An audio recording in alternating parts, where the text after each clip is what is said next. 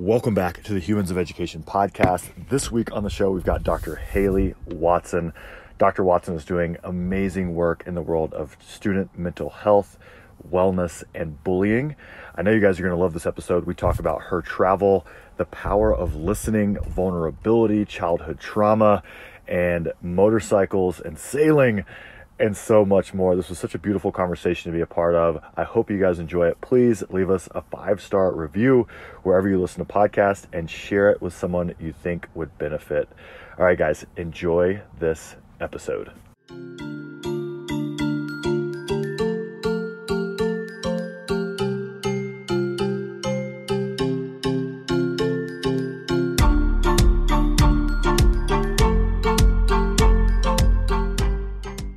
Welcome back to the show. This week we have an amazing guest that I think all of you are going to connect with and take away so much from. Welcome to the show, Dr. Haley Watson.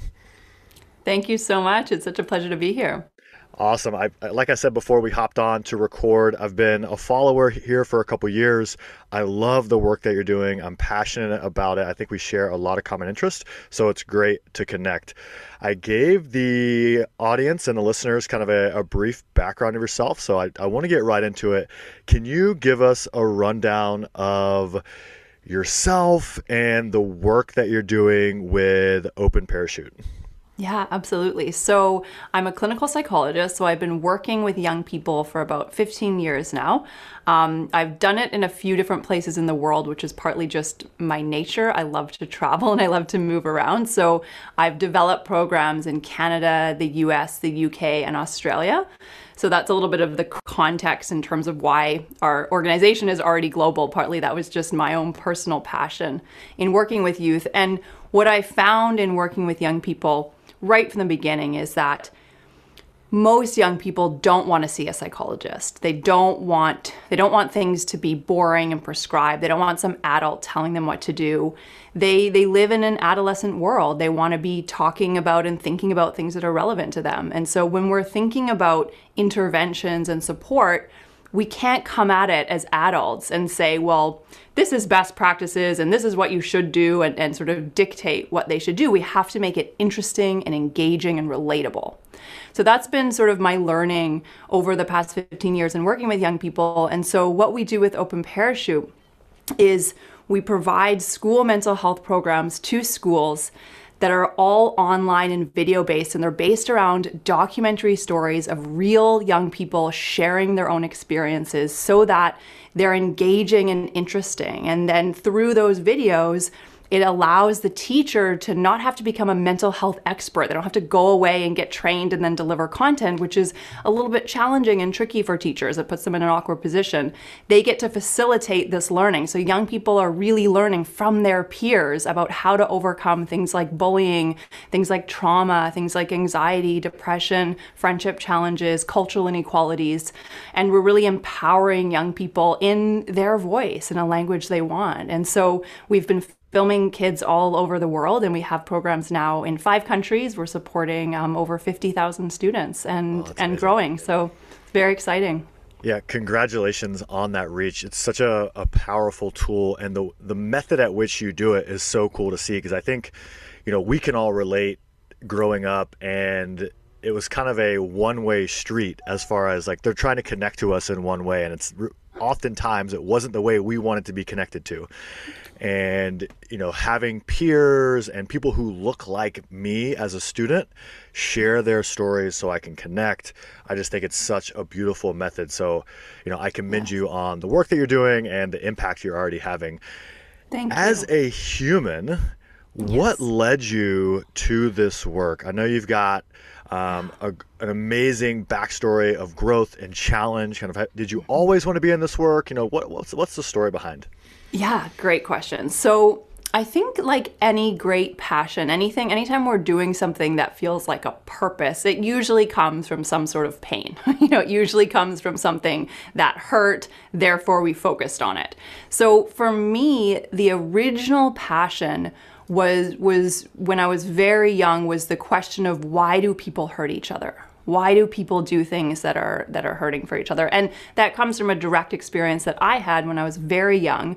My house was bombed 5 times over the period of a year and a half. So I had this bizarre experience, and I grew up in small town Canada. So this was not in a war-torn country. This was a targeted attack that we still don't know why it happened, but it was basically my early life environment when I was between the ages of 1.5 and about 3. My car was blowing up, then my side of my house was blowing up, and most importantly, my parents were terrified.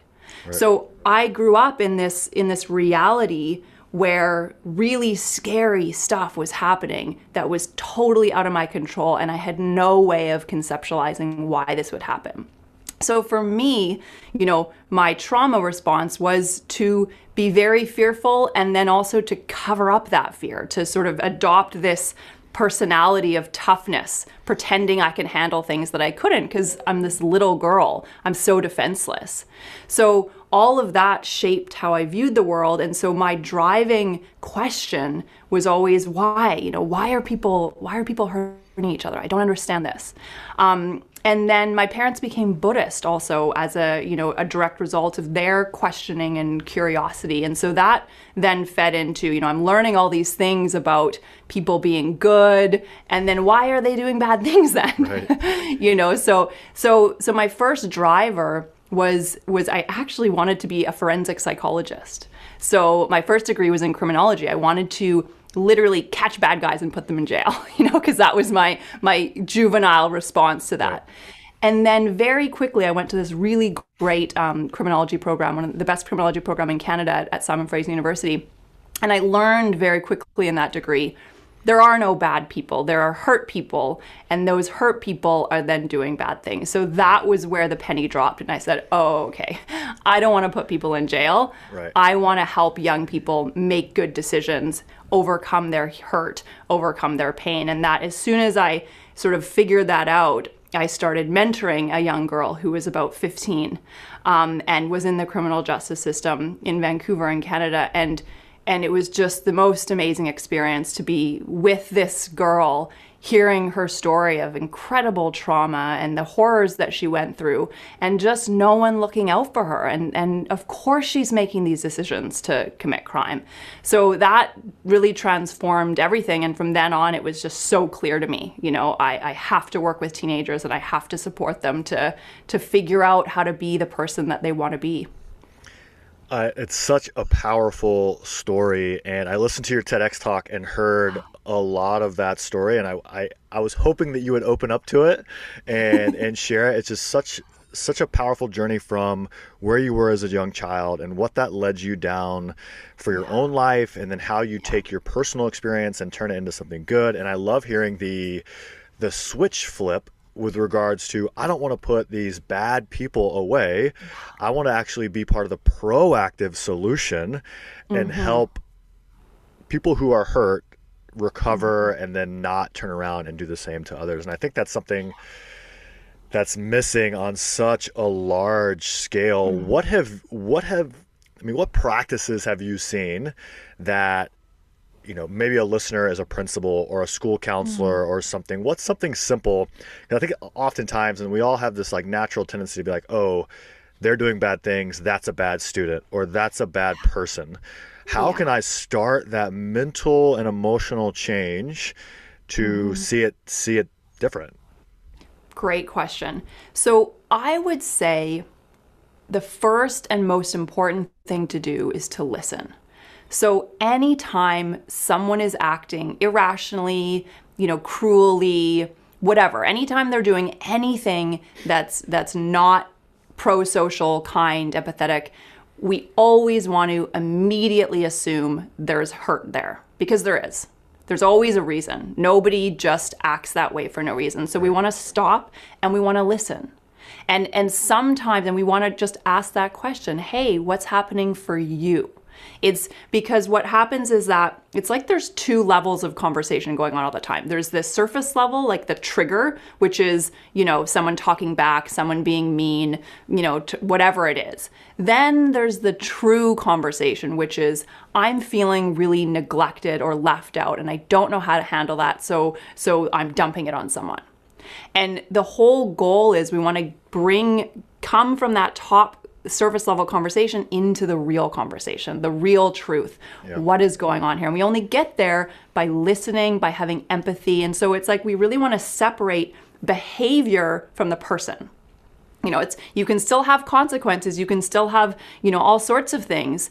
That's fine. But the most important thing for behavior change is not going to be the consequence. It's going to be, did you sit down with that kid and listen and have a connection and be with them and say, hey, I get that. I get the feeling of anger. It's not okay to do that, but I can relate to that. I can relate to that feeling of despair or frustration. What are we going to do about it? Then you're on their side, and then you can help them make different choices.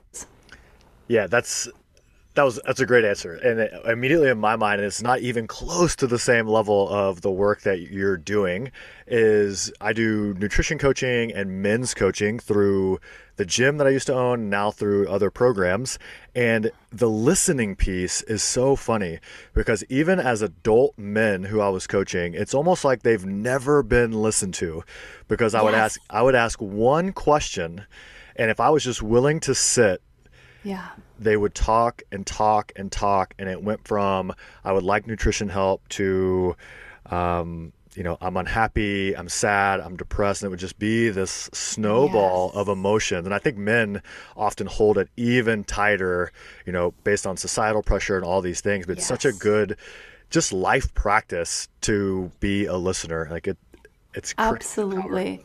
Absolutely. And I love that you bring in men too, because it really is, as a culture, we teach boys that the only emotion they're allowed to have is anger. Right. So of course that's what's going to come out. So a lot of boys especially get typecast as a bad kid because they're hurting or they're ashamed or they're jealous or they're sad and they're angry, but the only thing they can express is the anger, and then they get in trouble for that. And then they start internalizing, well, I'm a bad kid, or nobody understands me. And then it just, snowballs. So that listening, that connecting and making it safe for them, to express those other things.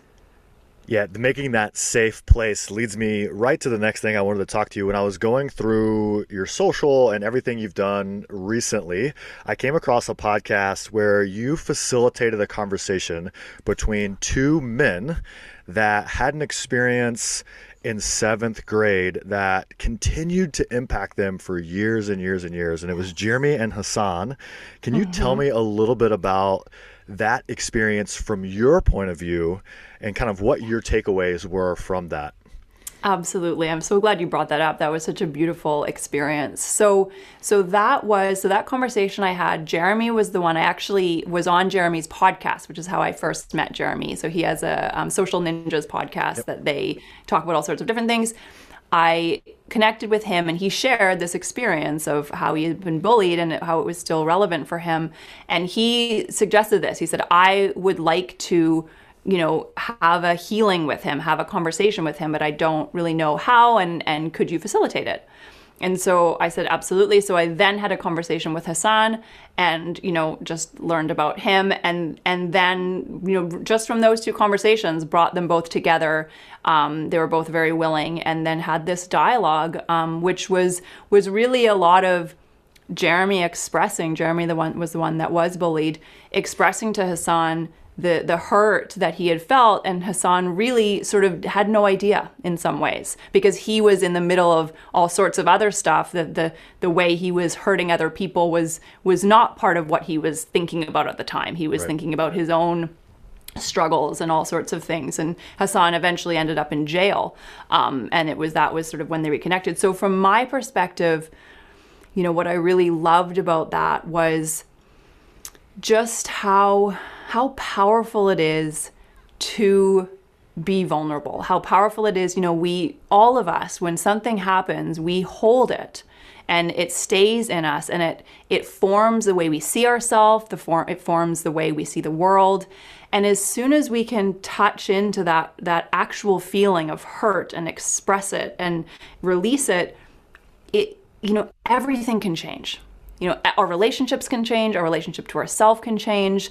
And so those kind of conversations are so beautiful because you see and you witness almost like the transformation happening in front of you of, oh, okay, I can let this go now. I can put this down. Or, wow, I can say something to this person and make amends. That's a very powerful thing to be able to do.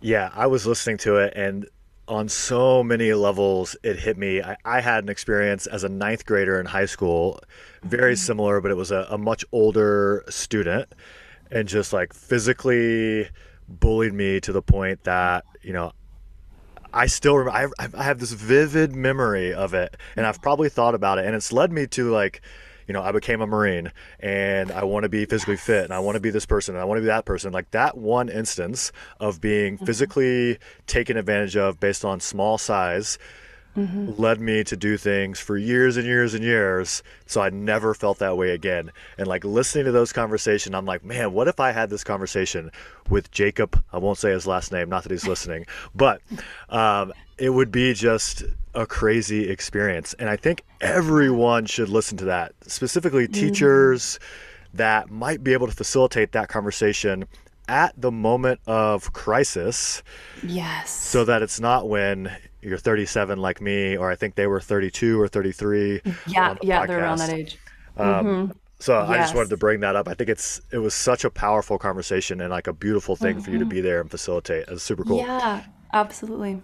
So participating in conversations like that, and then the documentary film work you're doing and creating these programs, what have been your biggest learning points for yourself when having conversations to facilitate learning with these students? Yeah, great question. So the way I see my role, as a psychologist as well as a program developer, there's a lot of theory in psychology. I went to university for 11 years. You learn a lot of book stuff. But none of that means anything when you're sitting in a room with someone and you're trying to figure out how to help them, or trying to figure out how to help, how to ask the questions that can help other people.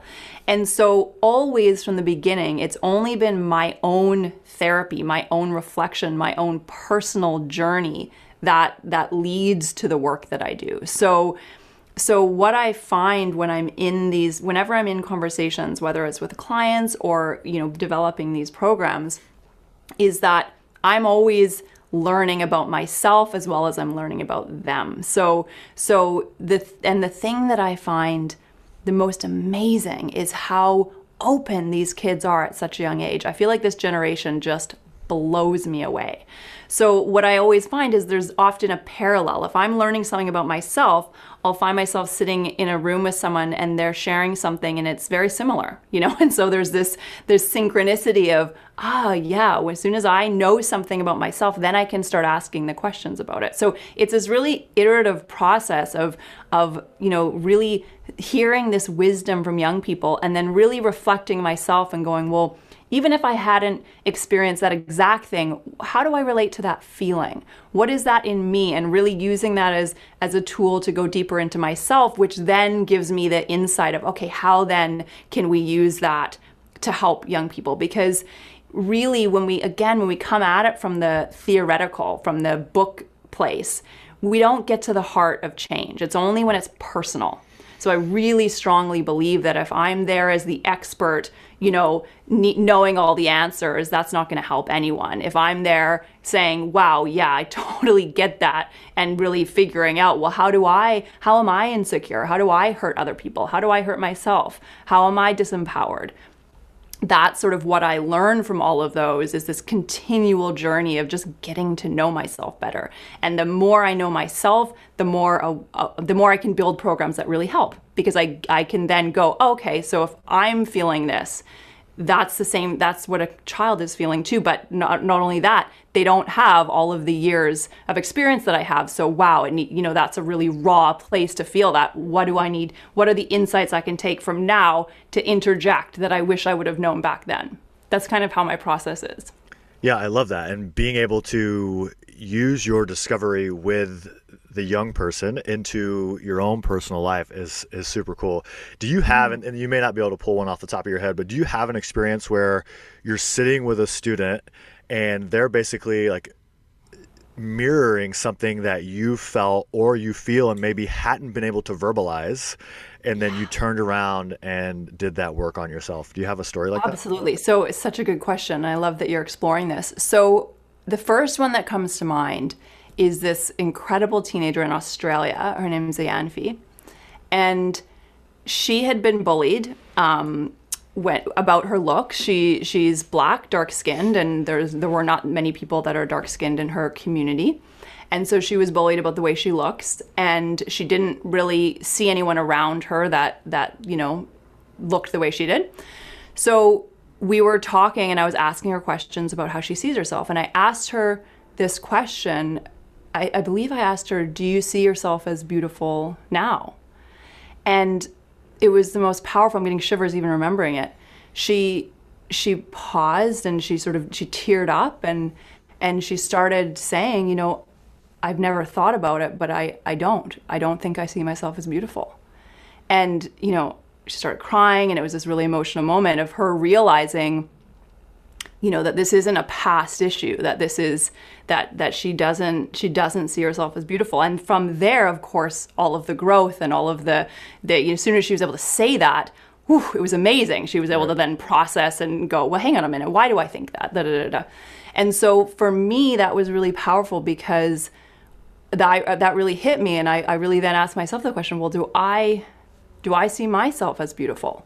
And I think I have the absolutely same insecurities. I wasn't bullied about the way I look when I was young, but I was probably, I was exposed to the same things in society that every other young girl was exposed to and boy.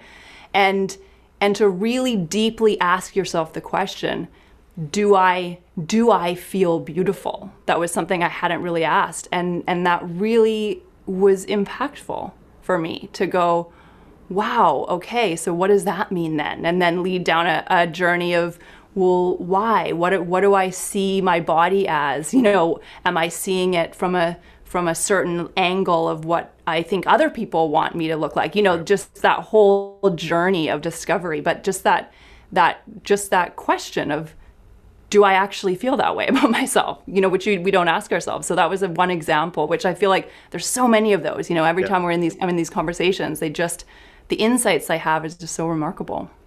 Yeah, I think being open and your ability to be open to learning and to being like even yourself as the expert in that situation, being vulnerable enough to have that, introspection to continue to grow is a beautiful thing, again, that we can all take away and learn from. I can hear in the way you talk about your work that it lights you up. And I know that, your message to the world, that what you put out there is to find what lights you up. Yes. Share with us outside of work as the human that you are. And I know work can be your life and your passion and all those things, but outside of the work that you're doing, what really lights you up? Yeah, great question. And, it's funny, since I started with Open Parachute, it has been so all-encompassing that it is a good question to keep asking myself. How can I make sure I'm also nourished? So the things that light me up, so I've owned motorcycles since I was 22. So that was, I got my first bike, 21, I think, when I got my first motorcycle. I love riding motorcycles. I don't know what it is about it, the sense of freedom, the wind in my hair. And I had a bike in Australia for a long time. I would commute on it, and I just loved it. So that lights me up. Adventure and travel light me up. So this is partly why I started running this program in multiple countries, was purely because I wanted to go to all those countries. Hey, I'm not doing it for fun. I have to be there. Exactly. So I love going to new places. I mean, I've lived in lots of different places, and I love, travel. I love sailing. So I crewed on sailboats when I was about 20 in the South Pacific, sort of crewed between islands and countries. And again, there's something about wind. I'm realizing this, something about the wind and the adventure and just being on the ocean that really lights me up. And then, self-discovery really lights me up. It really does. My therapy sessions, my sessions with my teacher, where I'm learning about the human psyche, about people, about myself, about consciousness, that just excites me. So I really like deep conversations, like this kind of conversation where it's like, what's really going on, what's under Yeah. the surface. That excites me. Yeah, I see a lot of similarities in yourself and myself, doing the extreme things. I've had 4 motorcycles, I think. I bought my first one with a Marine Corps scholarship, don't tell them, in college, ended up wrecking it on my 20th birthday. Then I bought Harleys, and then I love travel. A lot of Amazing. similarities. Do you have a story? And you talk about self-discovery and learning. I find that through these, some people would call extreme. I mean, I'm traveling in the U.S. right now in a camper van for 6 months. So like people would think extreme, but I think that's when you actually learn the most about yourself. So I would love to hear a story from, sailing or motorcycle riding or some other experience that showed you something about yourself that maybe you never would have thought. Beautiful. Such a good question. Let me think about that. So, I mean, I agree with you that I think we always learn. We learn when we are shaken up. So whether that's something that we do to ourselves or something that the world does to us, that experience of things being hard or intense, we don't like that generally, other than people like you and I, and a lot of us, often that comes from trauma, to be honest. It's like comes from, like you said, I thought that was so well put. You felt overpowered and you didn't want to feel that again. So it drives us to adventure seek and thrill seek. But deep down, it is uncomfortable when we're in those experiences. But when we can move towards them, that's when the insight happens. So I'm just trying to think of an example of... Or just a fun story from sailing in the South Pacific. I mean, that's intriguing to me. The first thing that came to mind is I used to hitchhike a lot, which I know is, never try this at home. Not something you should do. I'll have to put some disclosures on the bottom of this. Exactly, disclosures. Back when I didn't care for myself, to be perfectly honest, when I was still in that phase where I didn't know who I was or, know how to protect myself. I was so disconnected from myself. I would put myself in really dangerous situations. And I had this one experience. Actually, now, it's very clear to me now. I was hitchhiking and I got into a truck with a trucker. And he was saying some things that were pretty dark and scary and making some jokes. And it was clear to me that I was in danger. Right. And in that moment, it was so interesting. In that moment, I didn't mean to do this necessarily, but I started talking to him. And I remember even I had, a small little switch knife on me, which I literally had in my sleeve the whole time. I was that scared. That I was like, if I have to protect myself, I will. But I just started asking him about his life. And, he told me this whole story about how, he has a wife, but she's, they're pretty estranged because he's away a lot. And I can't remember if he had a kid or not, but basically he was very lonely. And what he wanted was to connect.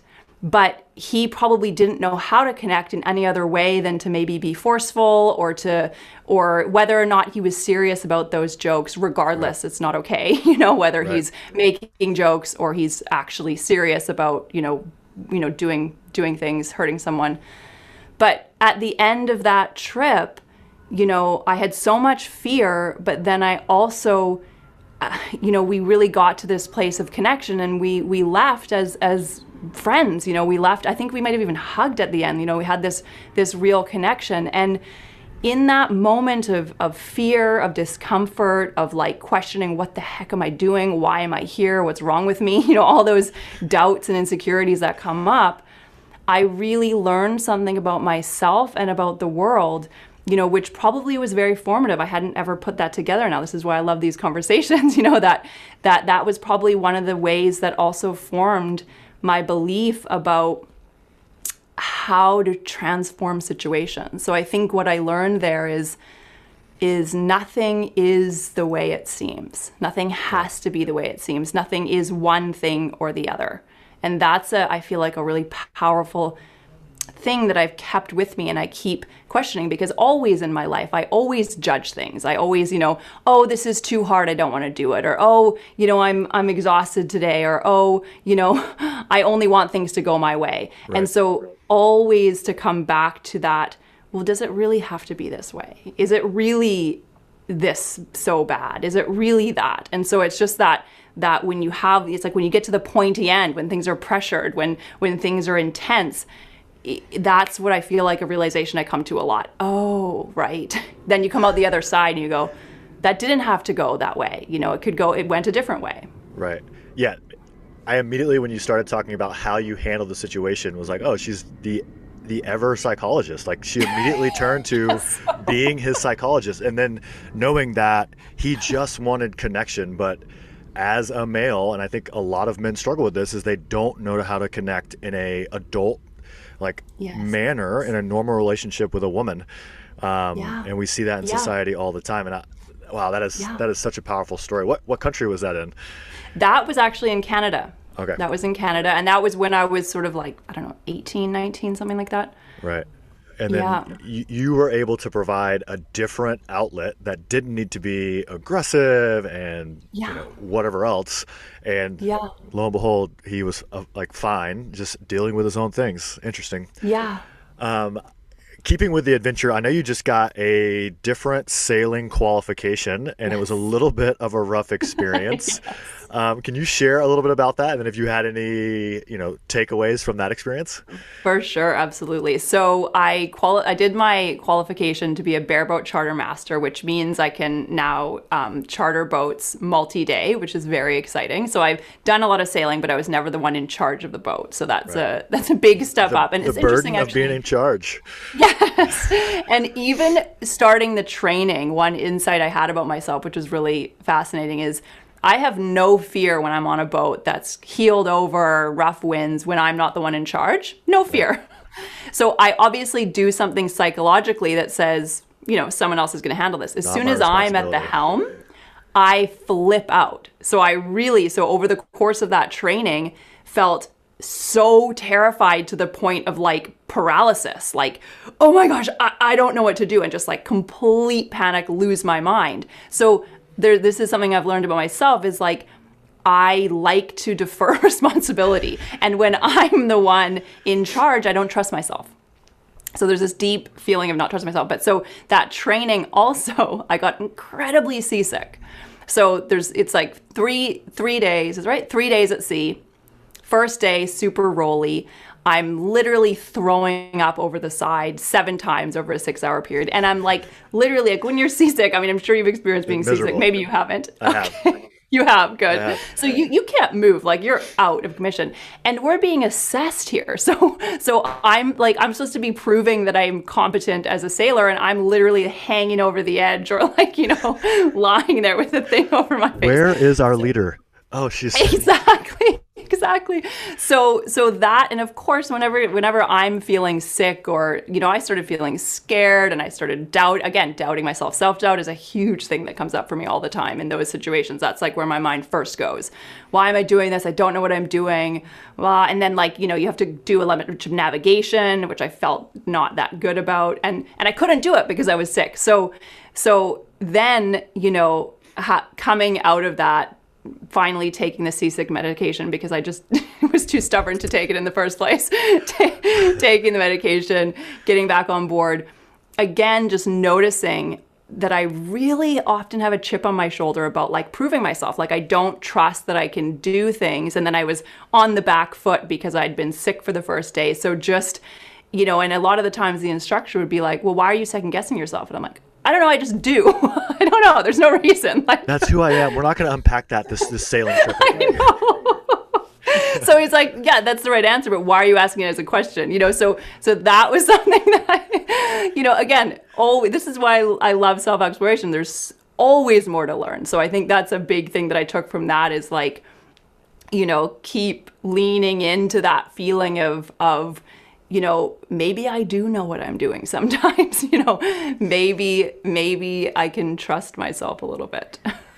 Yeah, that's I'm tearing up over here. I'm laughing. That's such a good story. I loved seeing it on your social page because all the times, obviously, we can just put the pretty things on social, but being able to say like, "Oh, it was miserable. I was throwing up. Like here's what went down." But I'm in to go sailing, so if you're ready, Amazing. I'll take that risk Good. and I'll put all the responsibility on you. So we can do Nice. Oh God, that's terrifying. So I want to get to, we could probably talk for hours, but I want to get to the final three questions that I ask everyone. Just some quick hitters. So the first one is, what is one class that is not currently offered in schools that every student should have? Well, my answer would definitely be a mental health skills class. So, learning, not just learning about mental health, learning the practical skills like a therapeutic class, which is what our program is based on. Right. So, learning, I'm in this situation, someone's bullying me.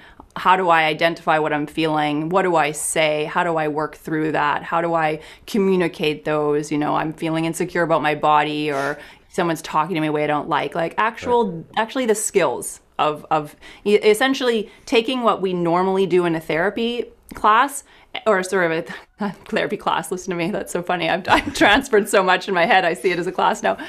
Taking what we usually see as a private therapy session and bringing it out and saying, no, no, no, everybody needs these skills of Right. self-awareness, self-exploration. Yeah, love that. The second one is a little bit different for you. You've already given a TED Talk, and it is going to be linked in the show notes. The typical question is, if you were going to give a TED Talk this weekend, what would the subject be? But since you've already done one, and it's an amazing TED Talk, obviously your personal story and everything built into it, is there anything, if you could go back, that you would change about the TED Talk? Great question. Well, I feel like, that was my story at that point. So I don't think I would change it, but maybe if I had another chance, Hmm. I would to say what else I would say in a TED Talk. Um, I think I would.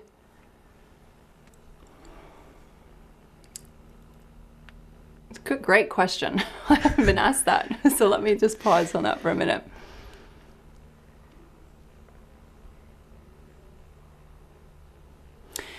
Interesting. It would probably be because I think the most poignant and effective talks are always personal. So I think it would be building in some of the things that I've learned over the past few years, being a CEO, an entrepreneur, starting something on my own, being a woman who typically has, in some ways, I'm very sure of myself and do things, and in other ways I'm very unsure of myself and insecure and people pleasing Right. and all that jazz. And so I feel like there'd be a message around just like what we were just saying, trusting yourself, almost the journey of finding purpose from that angle, and really almost like it's almost like my first TED Talk was on like, you know, getting to the point of finding what your purpose is. I feel like my next TED Talk would be like, what do you do then? Right. How do you keep going when everything seems like it's too hard, when nothing's working, when everything you try falls on your face, when how do you keep going to build something that's sustainable and lasting, that does something that you want it to do in the world? Yeah, I love it. And being an entrepreneur and doing a lot of it on my own, that I think that would be a great one. It's beautiful. Yeah. Last but not least, obviously you're going to continue to do your work, continue to be in your passion, but when your work is complete, how will the world of teen mental health be different? That is you ask really good questions. Thank you. Awesome. So, when my work is complete, the world of teenage mental health will be different because it will be more focused on building self-awareness. So I really think that the way we're missing the mark is that we're coming at it from the outside. We're coming at it from an other perspective. We're coming at it from how do we identify all these kids that have these problems so we can fix them. and then we'll, all these kids that are quote unquote normal are fine. And so my driving passion and the way I want to see youth mental health transform is that we move into a place where we recognize every single young person is going to struggle, because all of us struggle. Yep. And that we start going into a self-exploration and a vulnerability of, let's unpack what's really going on, instead of trying to categorize people, instead of trying to label people, instead of trying to fix people that are broken. We instead move into an empowerment model where we're talking about let's all learn together as adults, right, as young people, and figure out how we can be the best people we want to be, and learn from our pain, so that we're not categorizing anything as good or bad, and we're not saying that someone who has been a victim is always going to be a victim, and at the same time we're not saying that someone who's a perpetrator has anything inherently wrong with them. We're saying let's come together and understand ourselves and each other more. I love it. I mean, I think we can get there, and people like yourself are doing the work to get there. Just got to keep going. I'm looking forward to the day when that work is done. Yes, me too. So I really appreciate your time. I know you are crazy busy. You should be out sailing and riding motorcycles. Where's the one place that people can follow you, support you, learn about the programs for their school? Yeah, absolutely. So openparachuteschools.com is the easiest place to find all the information about the program. People can contact us through the website. And then any of my socials, so I'm on LinkedIn, Dr. Hayley Watson, Instagram and Facebook. I've been really shocking at posting in the last about year and a half. I was really good at it for a while. Yeah. I will get back into it, but that's, my handle is Dr. Hayley Watson, I think. So any of those places. But to learn about the program and my work is really at openparachuteschools.com. All right, guys, make sure to check out the show notes. We will put all of those links in there. I'm also going to include the podcast link that we talked about, so you guys can listen to that and share it with fellow educators and students, because I think there's just so many good takeaways from that facilitation. Hayley, it's been awesome to connect. I look forward to continue to stay connected and learning more about you. I appreciate you coming on. Amazing. Thank you so much. It was great to chat with you. All right, guys. Please leave us a 5-star review, share it with a friend you think would benefit from the show, and as always, we appreciate you listening.